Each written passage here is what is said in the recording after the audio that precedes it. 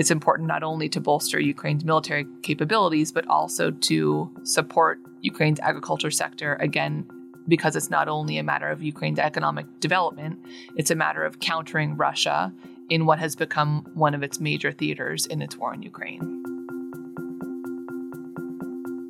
Hi, I'm Caitlin Welsh, Director of the Global Food and Water Security Program at CSIS, and I'm here to talk about my recent Critical Questions publication, Why is Russia Blocking Ukraine's Food Exports? This piece examines the reasons that Russia exited the Black Sea Grain Initiative, why it remains outside the deal, what the implications are for Ukraine's agricultural sector, and for global food security. Russia terminated the Black Sea Grain Initiative in July, and negotiations are ongoing to revive the deal. This was the deal that allowed Ukraine to export food for much of the war, helping to ease global food prices that had reached an all-time high when Russia invaded Ukraine, and also helping to keep Ukraine's agriculture sector afloat.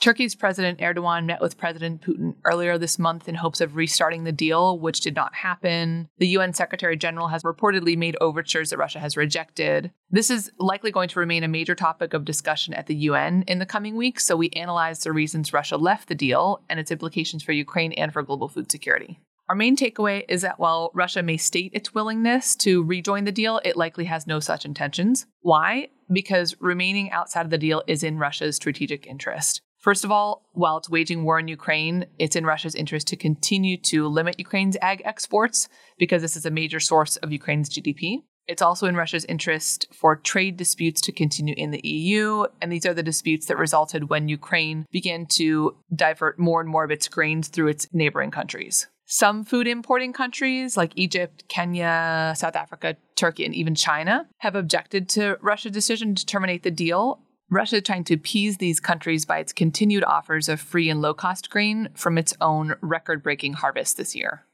I think that rebuilding Ukraine's agriculture sector and finding alternative transportation routes for Ukraine's agricultural goods, these things are not only a matter of Ukraine's economic development, they're necessary to counter Russia in what's become a major theater in its war in Ukraine, Ukraine's agriculture sector, and they're also essential for global food security.